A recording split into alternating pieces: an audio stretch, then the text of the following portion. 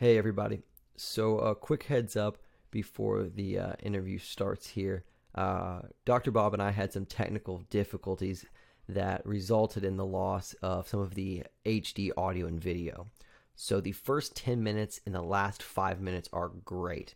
But the period between that, the audio and video are of a lesser quality.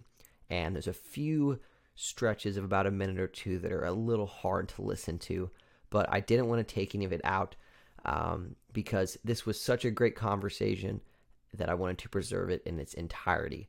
Dr. Bob and I tried for about 3 weeks to regain the lost HD footage, and we just couldn't get it at the end.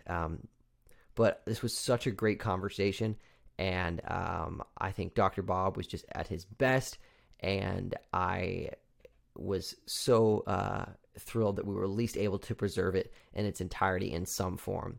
So it's definitely still worth the listen. It's a really enjoyable hour, and yeah, I just hope you get as much pleasure out of listening to it as I did in making it with Dr. Bob. Hello and welcome to the Doubt Society podcast. I am your host, Riley Morgan, and today I am thrilled to announce that I have Dr. Robert Price here with me. Dr. Robert Price is the host of two different podcasts, The Bible Geek and The Human Bible. You may know him from YouTube and his many appearances on the Myth Vision podcast. He has also written an impressive list of books, including Jesus Christ Superstition, Inerrant the Wind, and Beyond Born Again. His new book, Merely Christianity, comes out January 18th, 2022. Dr. Bob, thank you for joining me today. Well, thanks for having me. Yeah, well, I will give you just a little bit of background about myself just to get us going. It really is an honor to have you on. I believe first became aware of Dr. Robert Price when I was in university at Bible College in Tennessee. I attended a small Bible college there, and I was there to be a pastor at the time and was going through my own dark night of the soul, and eventually kind of turned to non-belief. And during that time, I believe I found you on YouTube, as I'm sure many folks do, probably at one of your many talks on Jesus mythicism.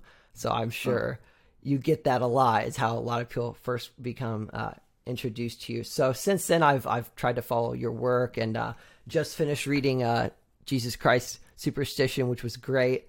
Yeah, really just thrilled to have you on and get to talk to you. So I wanted, one of the main things I wanted to have you walk us through here is that I would love to hear your own story about faith and your own intellectual journey.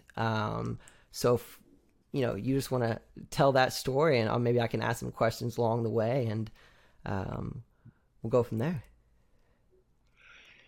Yeah, I was in Mississippi when I was born up until I was I guess 10 years old, 10 or 11, I think, when our family moved to New Jersey, and I had gone to Sunday school in a Southern Baptist church in Mississippi, but it made no great impression on me.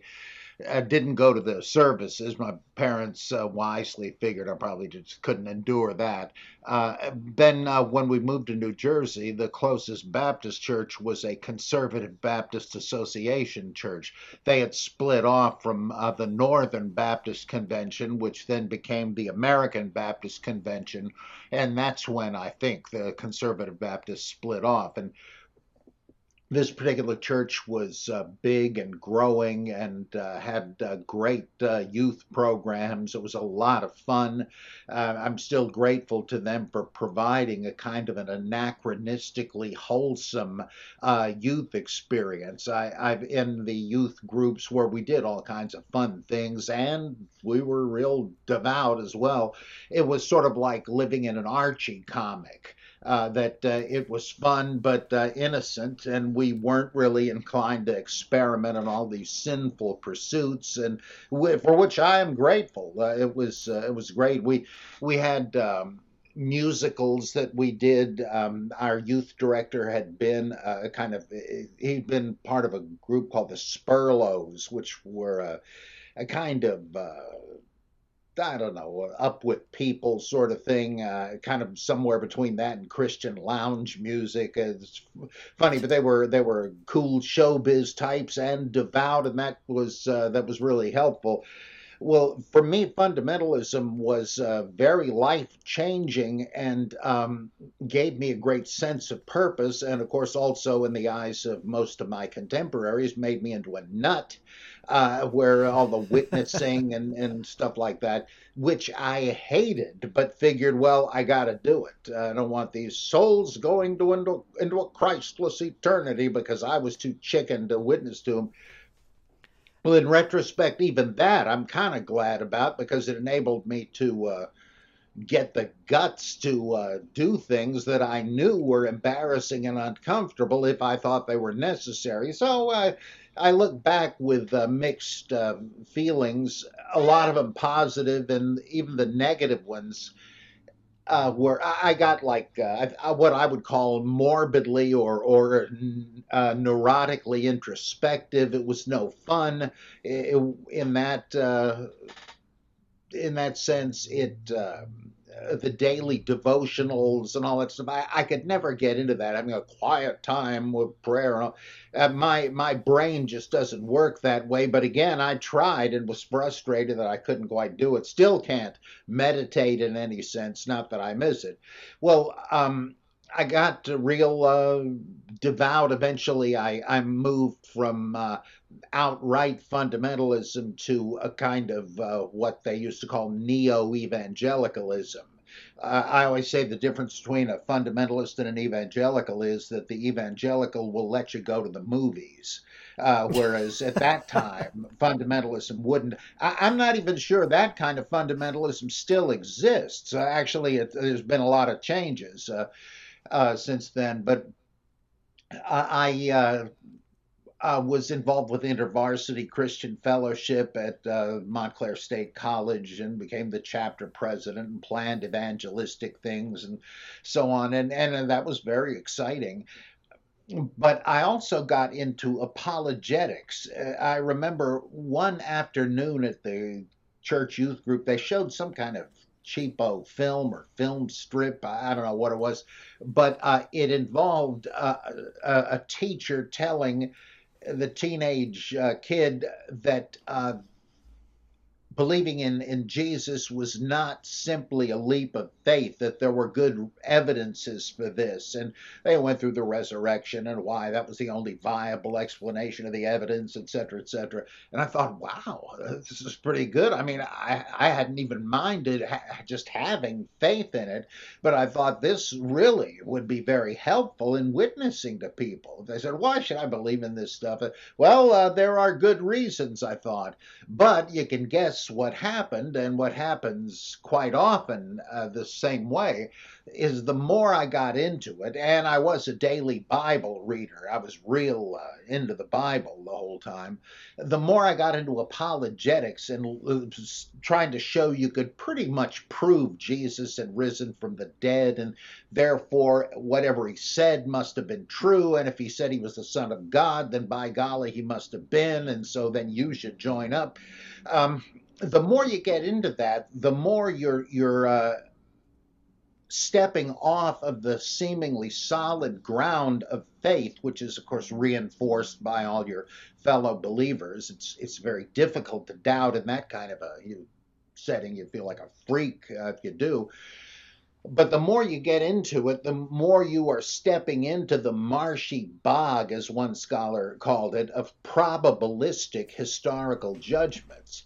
If you start thinking it's important that we can show that the resurrection of Jesus is the best theory, the more you're going to scrutinize it and start thinking, well, how probable is it? And is it just a matter of probability? Because you can't cheat if it is. You can't just by the will to believe start spinning the case. And I thought the more I got into it, the idea of just simple faith went out the window. And I began to increase my doubts the more I studied the defense of the faith.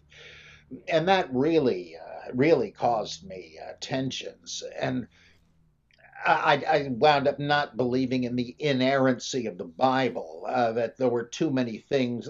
It was real important as a fundamentalist that you understand the text, right? Right. But the more you do, you realize, gee, this argument showing, harmonizing this contradiction, would I really find that convincing if I weren't just trying to get out of a tight spot? And this and that argument, I thought, now, if I were the potential customer, the potential convert, and somebody was saying this stuff to me, would I find it convincing? Because if I wouldn't, I can't pretend they ought to be convinced. And this kind of thing eventually led to my deciding I just can't accept this anymore. I didn't become an atheist. I did become pretty mad at evangelicalism once I had dumped it after being at Gordon Conwell Seminary for a year. But I decided to look at other viewpoints that I'd always been told were a waste of time. Theories by Bultmann and Tillich and all these liberal theologians. I began to look at why they thought what they did. And I thought, I haven't been getting a fair presentation of this. I began to see their point. And so I then, after I finished the Master of Theological Studies degree at Gordon Conwell, uh, concentrating in New Testament, I was more fascinated by the Bible and Christian origins than ever. Um, that's what happens if you start getting into it for its own sake. And it's Right. not just fodder or ammo for evangelizing. Uh, and so I decided, well, let me explore various kinds of theology. And when I was done, Billy Graham spoke at our commencement. It was great. I got to meet him and shake hands with old Billy. And so I then started this doctoral program at Drew University in systematic theology, which was loads of fun. I really loved that stuff. Had a great Tillich seminar and a great Schleiermacher seminar, and oh boy. Um, and when shortly after that was done, I managed to get a teaching position in a Free Will Baptist sponsored college down here in North Carolina. My wife Carol and I then married, and we moved down here, and I taught there for nearly 5 years, and it was a lot of fun. But I eventually got sick of the faculty conference garbage and all this kind of the institutional drag. And I had just started going to church again because there was this remarkable pastor I met while I was a campus minister for a while. This guy was really biblically minded, but quoted Kierkegaard and Socrates just as often. He was an unusual hybrid, and I thought, if this guy could be a minister, I think I could be too. And then time came once I was down here that he left that church. And I was on a visit back to New Jersey and saw some friends of mine in the church, and they said, well, he's leaving. Why don't you throw your hat in the ring? And I said, gee, I guess I could. So I did. And nearly a year later, I wound up getting chosen. And for 6 years, I pastored Baptist church. It was sort of a liberal, non-theological one. It had a human needs ministry, food for the hungry. It had a foreign film series going on. It was just all sorts of unusual stuff. We had a Tolstoy colloquium with his. This is before I became pastor, but I thought, now this is the kind of church I like, and so I did become pastor, and uh, it was really fulfilling, and I learned to write sermons and the like, which was a new thing for me, a whole different kind of essay. And I gained a lot from it, and even went back to Drew and got a second PhD in New Testament. And this was incredibly fascinating and fun to do. But at the end of about 6 years, we had a crisis in the church that was financially failing. There were very few people in it. I kind of knew that going in, but hoped I could help it, and I couldn't really. And so I wound up not being enough of a politician and administrator for the church, and I left it as microscopic as it was, and some of the people followed me, and we had church for another 6 years in my living room. That we called it the Grail. That was enormously fulfilling, also. And by this time, I wasn't really a theist anymore.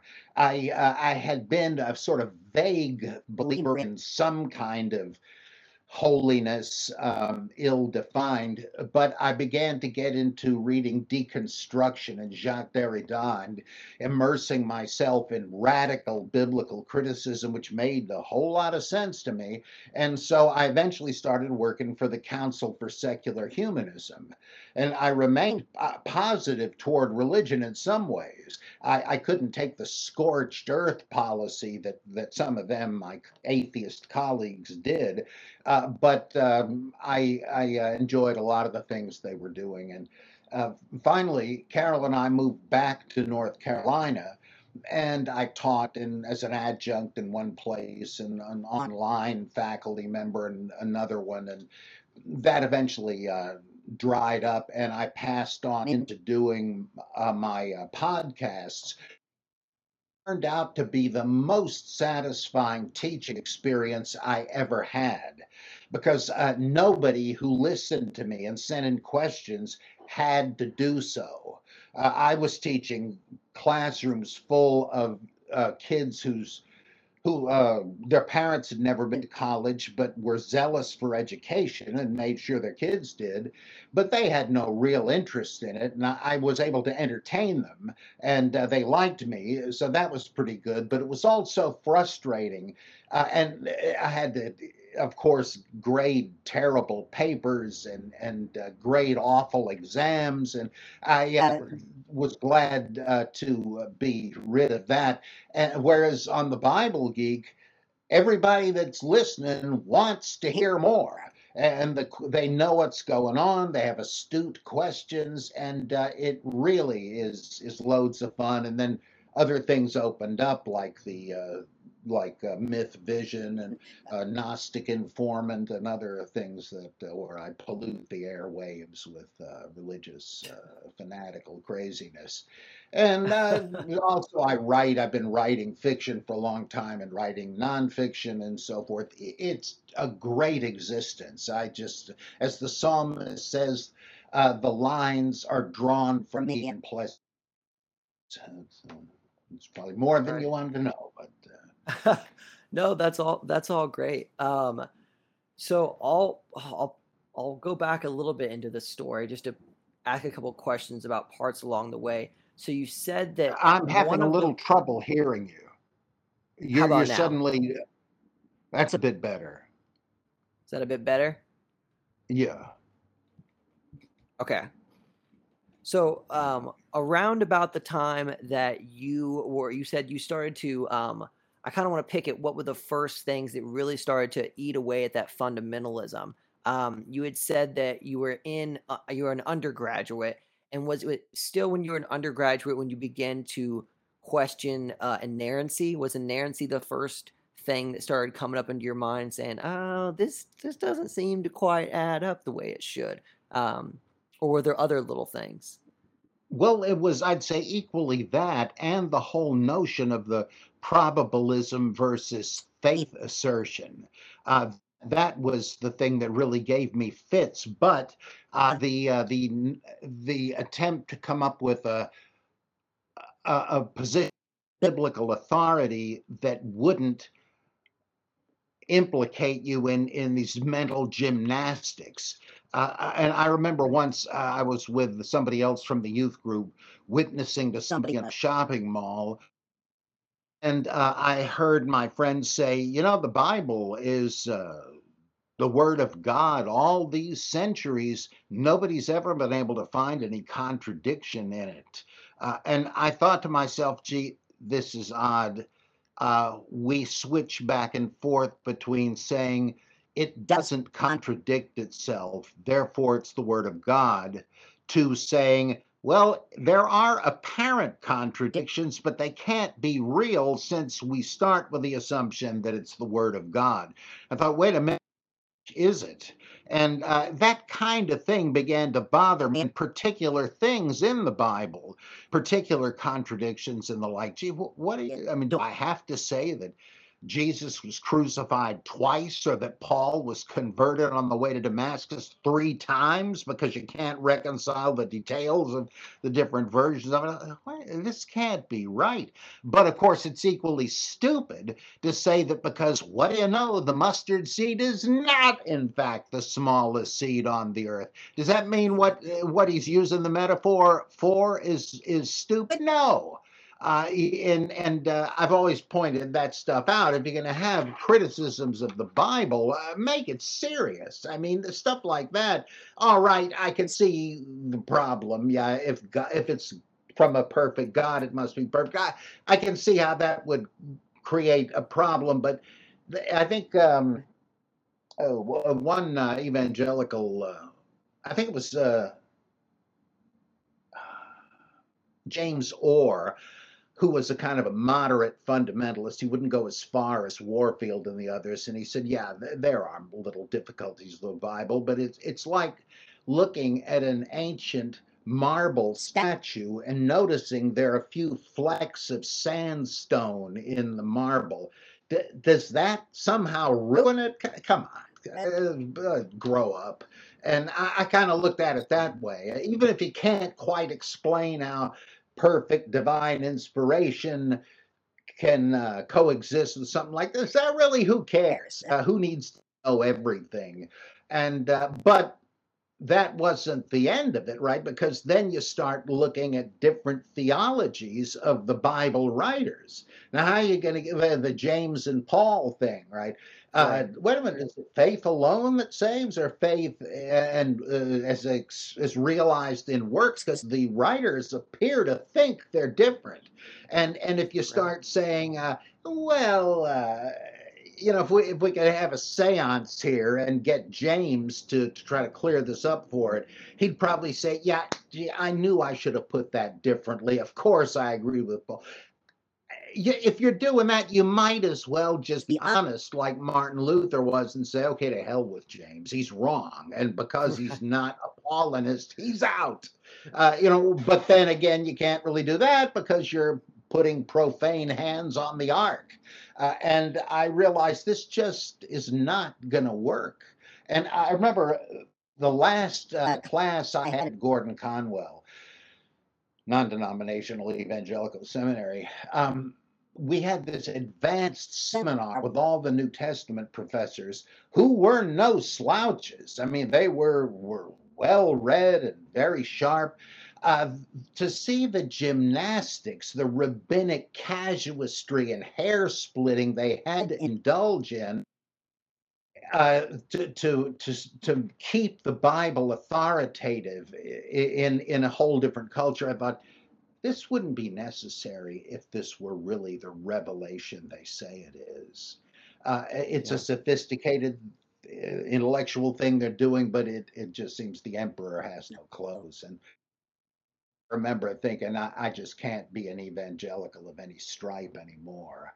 And and the Yeah. anger I did have as the pendulum swung, as I got out of it, I got over in retrospect, I'd say reasonably fast. And now on the Bible Geek in my books, I try to be as fair as I can with other opinions.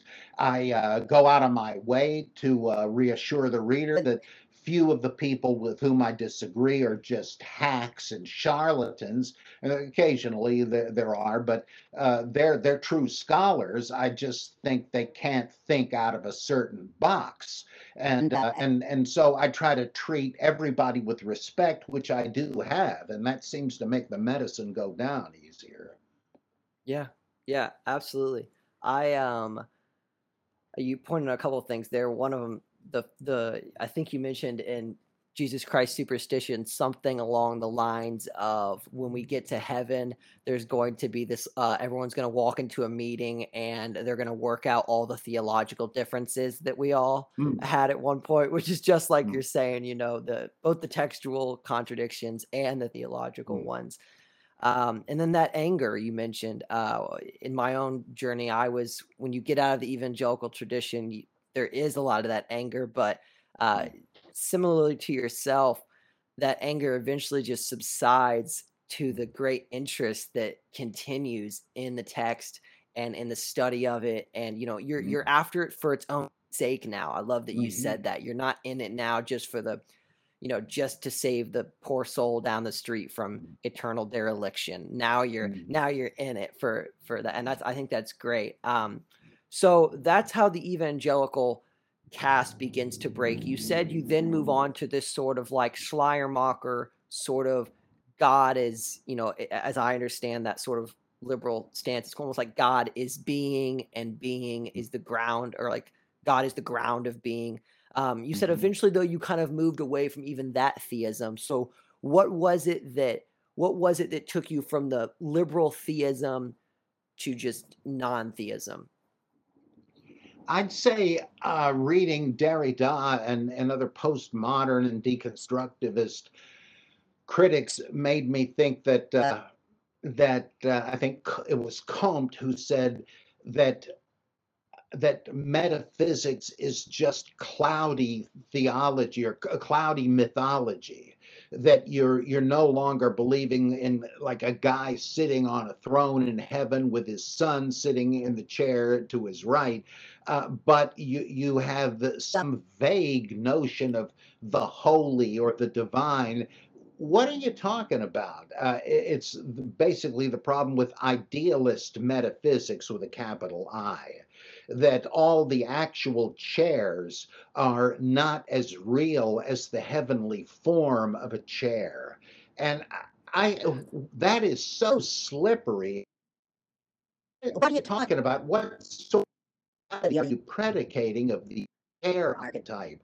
And I mean, these guys like Plato and others are loads smarter than imagine being.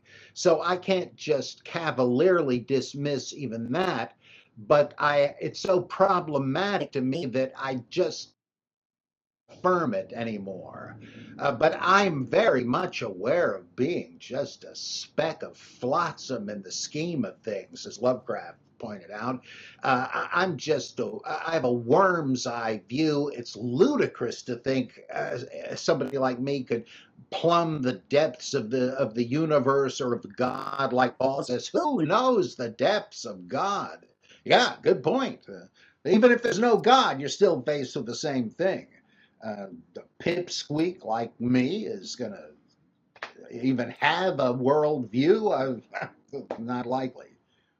Yeah, yeah. It would seem to me also that when you strip away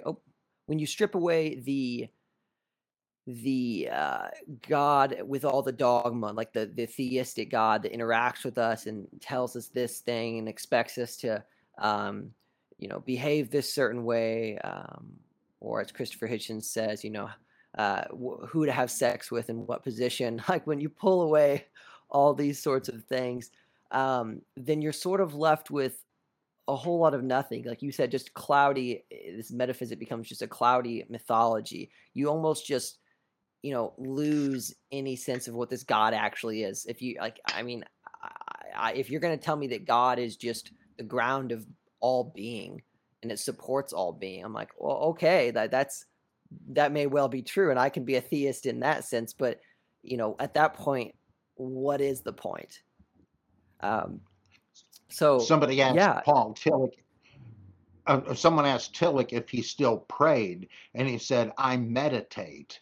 Well, yeah, that's consistent because he said to think of God as, well, he didn't put quite like this, but pretty much as some sort of Santa Claus, and you're passing on your list of requests. He says that is blasphemous and superstitious because you're making God into Santa Claus, a genie right. or something. But that's the God of the Bible, a God that gets upset and exterminates tribes and all that. And then you better next this whole, like Alfred North Whitehead said, is there anything more ridiculous than the Christian idea of God who creates the human race just to praise him night and day? Isn't it just the absurd of the Oriental tyrant? And it seems to me, yeah, that's right. Why? I mean, we say God is self-sufficient, the divine attribute of aseity, say in himself. Well, then how God cannot be harmed, right? Well, then how can God be displeased? How can he be outraged? Because the whole notion of hell is, and the atonement from Anselm is, you have committed such a grave offense, no matter how trivial it might seem, you're committing it against the infinite majesty of God. So you got like God is that broken up over what some little ant like me says or does. It's just absurd. And yet and if you start taking all of that away, what have you got left? Like you say, what's the Yeah. point?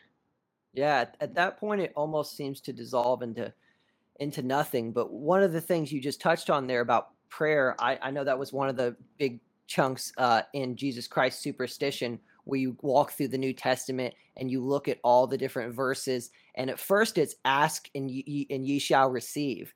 It's the Mm. great promise, right? But then as the texts go on, you get these little asterisks up there that say, Mm. oh, if you have great faith. And then it goes to even as far as, well, if it's God's will. Mm. And at that point, it becomes, why even pray? Is it not just superstition? Mm-hmm.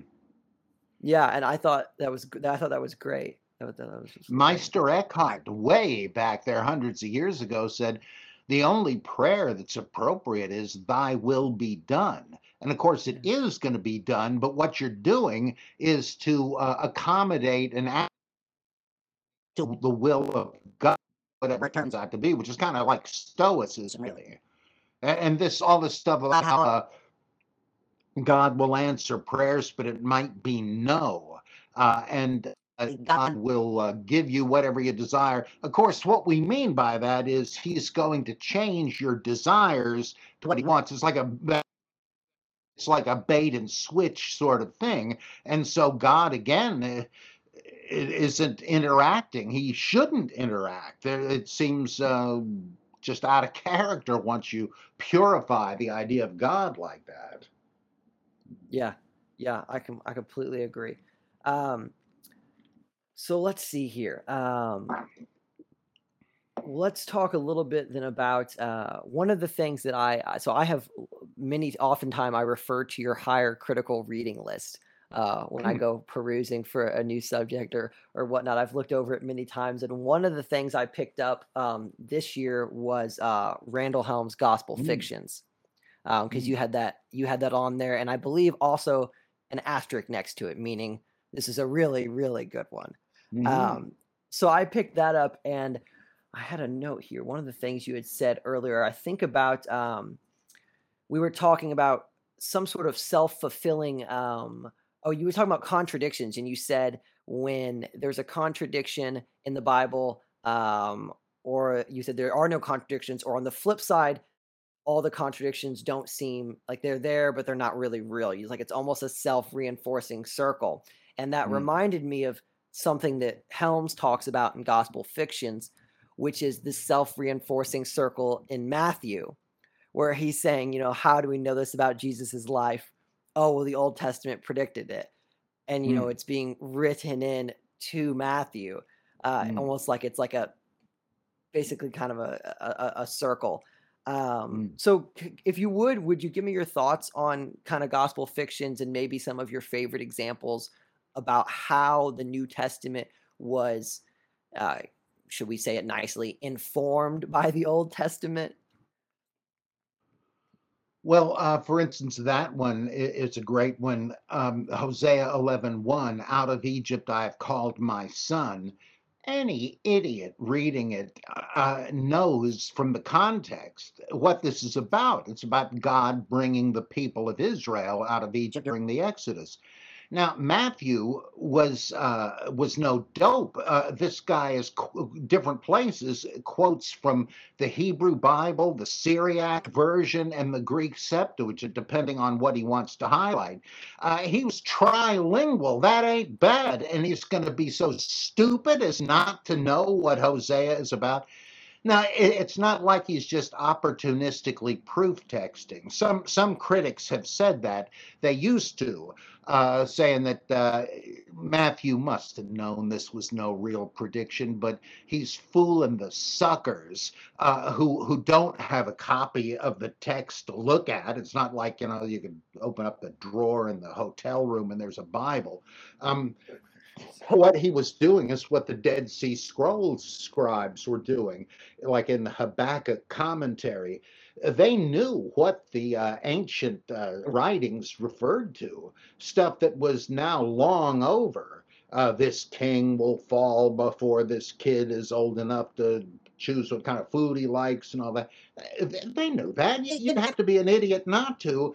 What they believed was that have smuggled into the text certain revelations that could only be recognized as such after the fact.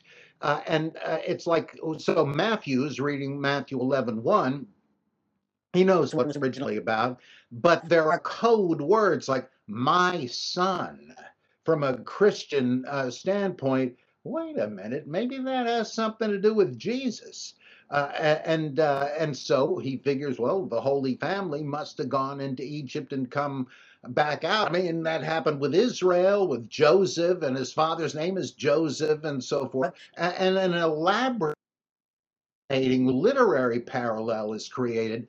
He didn't think you could have anticipated that. He didn't anticipate it. He wasn't doing what Hal Lindsey thinks he's doing. He wasn't trying to say, "Hey, fellow Jews, you see this? How could you not see that this guy was the Messiah?" No, he didn't expect him to see it. He's writing for Christians.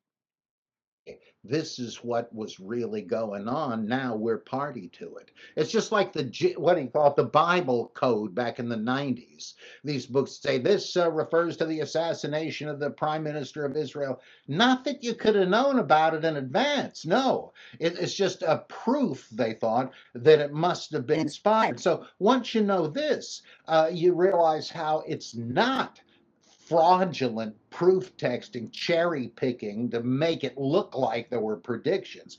Rather, they're trying to find out what happened because it was clandestinely locked in the text. Like Earl Doherty pointed this out, that when it says in 1 Corinthians 15 that he um, died for our sins in accordance with the scriptures. He was buried, and then on the third day he rose from the dead in accordance with the scriptures. I always thought that meant, oh yeah, this was predicted, and son of a gun, it sure happened. And Earl said, no, I think what he means is this is how we know it happened. It wasn't historical memory that, oh my gosh, it matches up with this prophecy. No, it's like they didn't happen with Jesus because maybe there hadn't been one. I mean, like Judas Israel in 4 BC had no mass communication. And if Jesus had come, would everybody know about it necessarily? I mean, in Matthew, right, he's coming in there with his fans, and the Jerusalemites say, "Who is this guy?" "Oh, that's the prophet Jesus from Galilee." Well, if you ask yourself, what would this really involve? Sometimes we're too charmed by the narrative to escape it for a minute and stand back. But I think that would be another example. Or how did Matthew know what Judas was paid for turning Jesus in? The other gospels don't say, but he knows Right. somehow it was 30 pieces of silver. Well, in the same chapter of Zechariah, chapter 12, where we have the entry, your king comes mounted on a donkey, etc., it says right across the page that they figured up my severance package and paid me 30 lousy pieces of silver. Aha! Well, this must really be about somebody calculating the worth of Jesus in blood money. And so that's what Judas was paid. Now, what did he do with the money? Well, he turns it over to the priests, and or he dumps it into the temple treasury, and they say, this. It's pretty funny, actually. The sarcasm implied here. They say, "This is blood money. We ought to know we paid it. We can't put it right into the temple treasury because it's unclean, but hey, we could make a charitable act out of it and buy a toilet for the high priest." Yeah, okay. Right. How did he get that idea? Well, because I could be mixing up which is which, but in the Hebrew it says, I took the money, and as God said to me, I cast it into the treasury. Uh, but in another language version it says, cast it. Oh, what the heck does it say? Into the field or something like that. Right. Well, or what is it? Yeah, that's it. No, it's Field. the toilet thing is in the Talmud. That's something else. I'm sorry, it always reminds me of that. They say we can use this blood money to buy a burial field for indigent people. Okay, so Right. so he gives it back to the priests. They use it to buy. Oh, in one version of Zechariah, it says, cast it to the potter. That's it. And the other, cast it into the treasury. So, okay, both. And he harmonizes it. I mean, don't tell me that is just coincidence. And again and again, how did he know that Joseph was a rich man? Well, because in Isaiah it says they made his grave with the wicked and with a rich man in his death. We don't hear anything about him being rich or wicked elsewhere, but he figures it must be that, inferring it from Matthew, and on and on and on it goes until that was the thing that really pushed me into mythicism. I did this project of looking at various scholars, Helms being one of them, but several other people that were doing the same thing. Occasionally, I thought the parallels they invoked were kind of loose and far-fetched. Virtually every case, there were scholarly suggestions that in a Testament story. Virtually, or I was Testament basis for that one, but all the other ones, like, what are the chances? It just seems to me that the old, "Were you there when they crucified my Lord?" Anybody there, including him? Uh, and so I just figure it's much worse than we used to fear, even as fundamentalists. Yeah, I had not really dove into this particular issue until reading this book and hearing you talk about it. I think in another podcast, and that's why I picked up the book. But Helms does say in here, and this is what you said. He says, "For since Jesus' life happened according to the scriptures, early Christians were confident that in order to find out about him, they need not engage in historical research or consult witnesses." In our understanding of these two approaches, They found detailed history in the ancient oracles of the Hebrew Bible read as a book about Jesus. Mm. And that is just like you're saying. I mean, pulling the shekels of silver. What are the odds that that's the same, off the same page is Mm. where they're getting so much this? I mean, to me, that's just, um, it's just too incredible to be a coincidence, like you said. Mm. And then it even goes on from there, though. I remember earlier in the book talking about the especially the resurrection narratives, when you talk about the resurrections of the different, how they pulled all the resurrection narratives from Kings, and then gave it, into the resurrection of the man's daughter, and all those things we find in the Gospels as well. Mm. Those are some also very strong ones. But yeah, it was very, very interesting to read.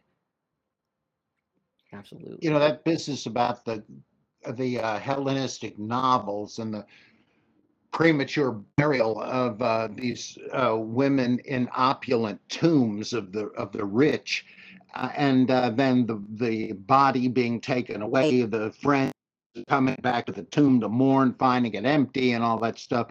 I mentioned that in a debate with a well-known New Testament scholar, and he said there are no such novels. Well, I'm afraid there are. Read them in a collection that gives translations of all of them, uh, and somebody else who knew they existed, another scholar, said that, well, they really had their head centuries later. They weren't early enough. But no, there's a book by a specialist about them that says, no, they all seem to come from the 2nd century, which it's funny what and do not know. It's just not within their purview, and it's kind of circular. It doesn't occur to them that these things could be relevant, so they don't even know about them. It's unfortunate.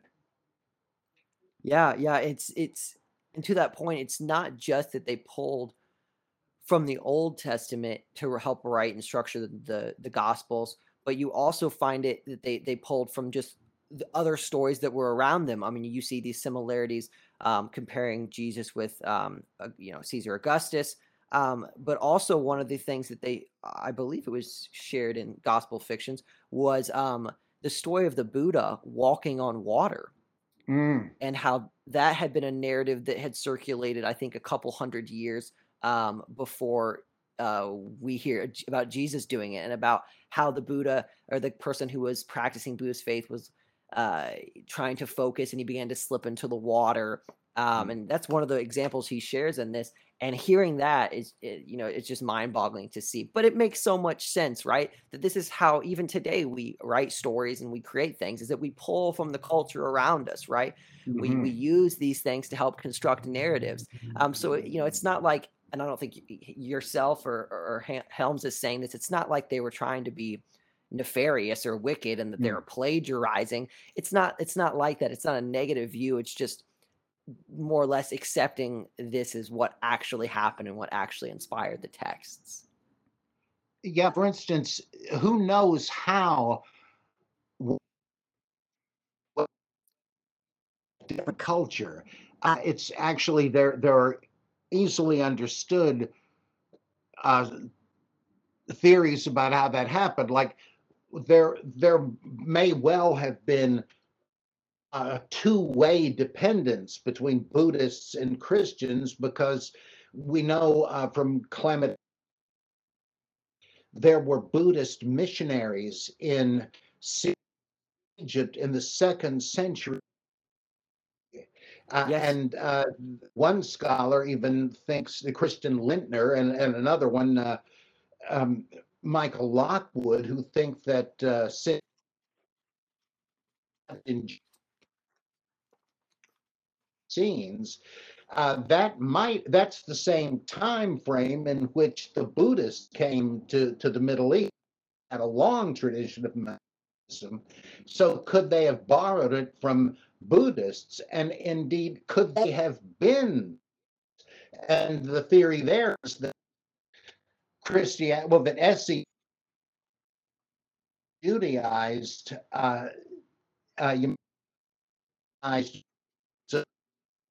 And it's people say, "Oh, that's just laughable." Why is that? I mean, I don't see what there was constant trade and travel between the Far East and the Middle East, and so Buddhists may have borrowed Buddhist entirely natural. Let's say that some Christian heard the story of the Buddha walking on water and didn't really know who the Buddha was, but once he heard it, he said, "Well, I guess that must have been Jesus." It's or vice versa, right? You Right. never know. Nobody's lying, like you said. It's hoax or history. No, it's not. Yeah, that's hoax or history or liar, lord, or lunatic. You're missing the L of legend. You know, there's another L word that belongs, I think, in that famous C.S. Lewis quote, which is legend, right? And we don't look at legends negatively. Yeah, it's remarkable when you first read C.S. Lewis, teenager. He is so brilliant. How could anybody read him and not be convinced? But then years later, you realize facile is and the way he deals with the trilemma thing. It's just so scandalously fallacious.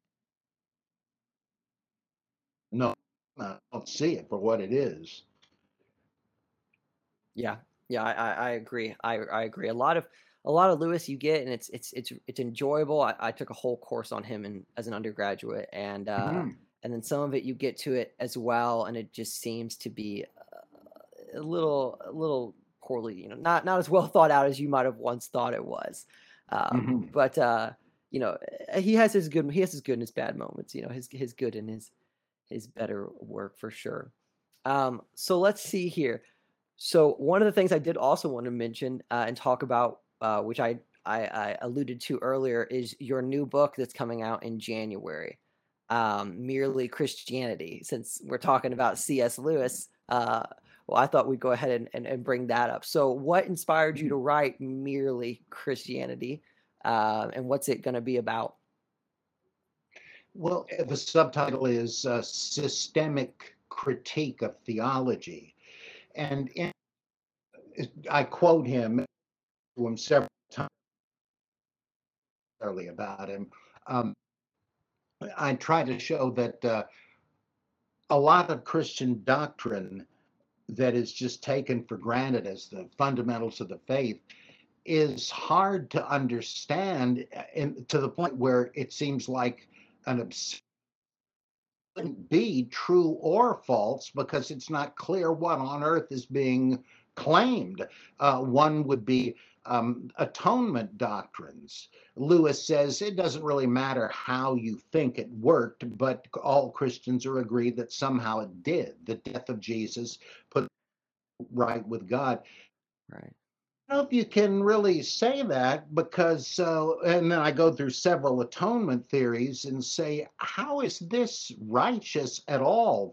That God is going to let the guilty off the hook uh, because an willing to take the punishment. How is that righteous in anybody's definition?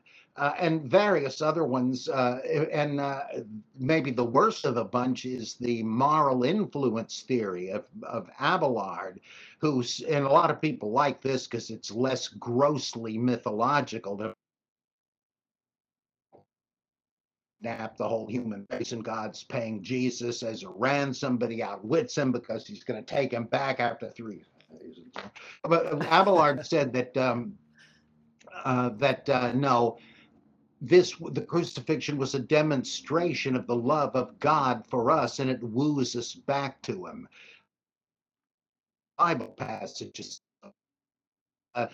manifested His love for us because while we were still sinners, Christ died for us, and so action there was to get away from all ideas that there was this negotiation and trade and so forth, and said, well, this kind of rings true, doesn't it? I don't think so. Like, unless you could show how the death saves, the death does not the love of God. I said, just imagine you and I are about to cross the street in a busy city, and a bus comes hurtling down the street, and I suddenly see it, and you're about to get squashed. There's no time. All I can do to save your life is to knock you out of the way, even though it puts me in the path of the bus, and I am crushed to death. Somebody that sees how his life to save him. Okay, now that would do it. But suppose the bus is coming, I see it, you don't, but you're not in any danger. And I say, hey, watch this. And I dive in front of the bus and get killed. Everybody would say, this guy's insane. It just uh, loopholes and things where it just does not make any sense. What is the Trinity, obviously. I go into how that developed and what the guys that supposedly formulating the one. What are they talking about here? Some people say, well, it's it's like water, ice, and steam. It's the same stuff, but in three different modes. I'm sorry, that's not the Trinity. That's modalism, which has been condemned as a heresy for a couple of thousand years. Maybe it's like three bulbs in a lamp contributing to the same light. Nope, I'm afraid that's tritheism, also condemned as a heresy. The thing is, everybody gravitates to one or the other so that they'll have some idea in mind, which they have to have Trinity. Otherwise, it's just speaking in tongues. I believe in the. What was that again? You don't have to believe something. There's got to be that thing that you accept. But what is this? I mean, it's just, well, whatever it means. If anybody does understand it, I'm assuming they're right. So I believe in it. No, you don't. You don't know what it is. And so I say, I think that is too true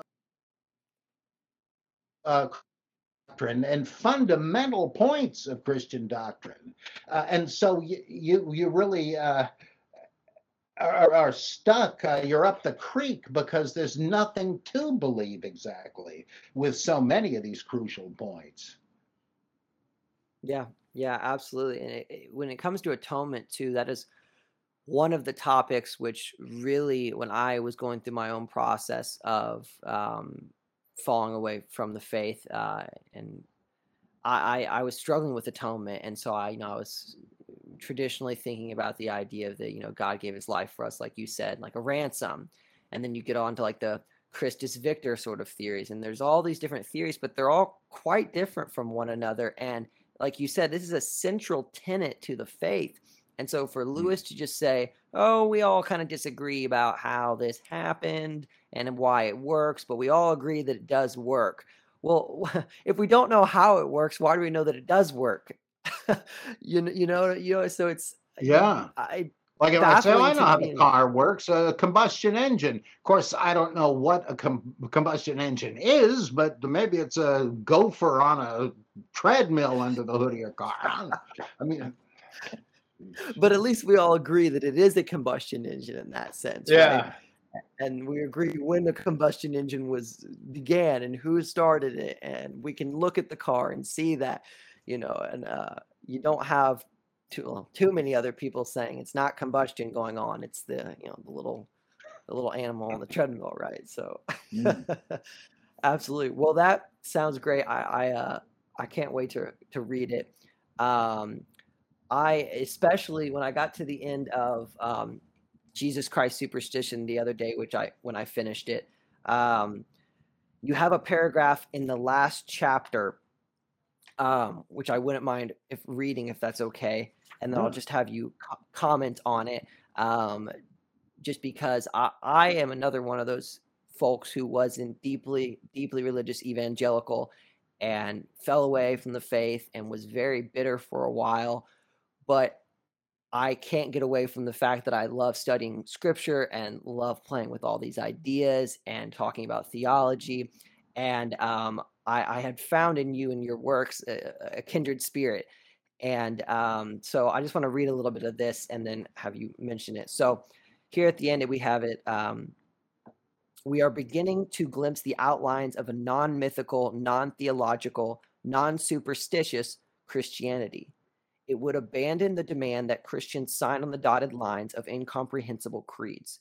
It would make no prayer requests since no one is listening to us, but we would do the listening. We contemplate the fact of the inarticulable greatness. We would rejoice in the charming and edifying stories of Scripture, the poetry of liturgy, singing the creed, rather than believing it as we believe that E equals MC squared.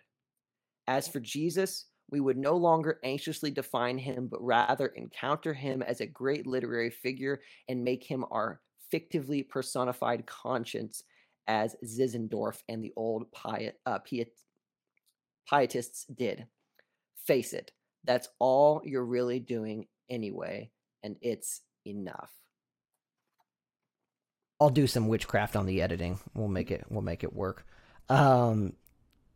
Yeah, so well, let's see here. I think let's just I'll just have you basically just kind of address that a little bit there. Just address why you've retained your interest in the subject despite no longer holding that adherence to it, and then we'll kind of close on that.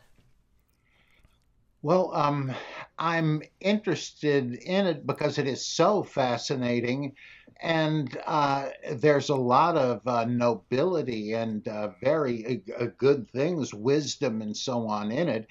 It's just that so much of what people value in it, like a promise of eternal life and the idea of being in contact with God and so forth, these are big things. I mean, at least equal in importance to these doctrines and beliefs. And I am without those, but I don't, like, for instance, I don't think there has to be any inherent meaning in life. I don't think the meaning of life, whatever it is better than life. And I kind of like a saying from Buddhism: Zen is your everyday speech.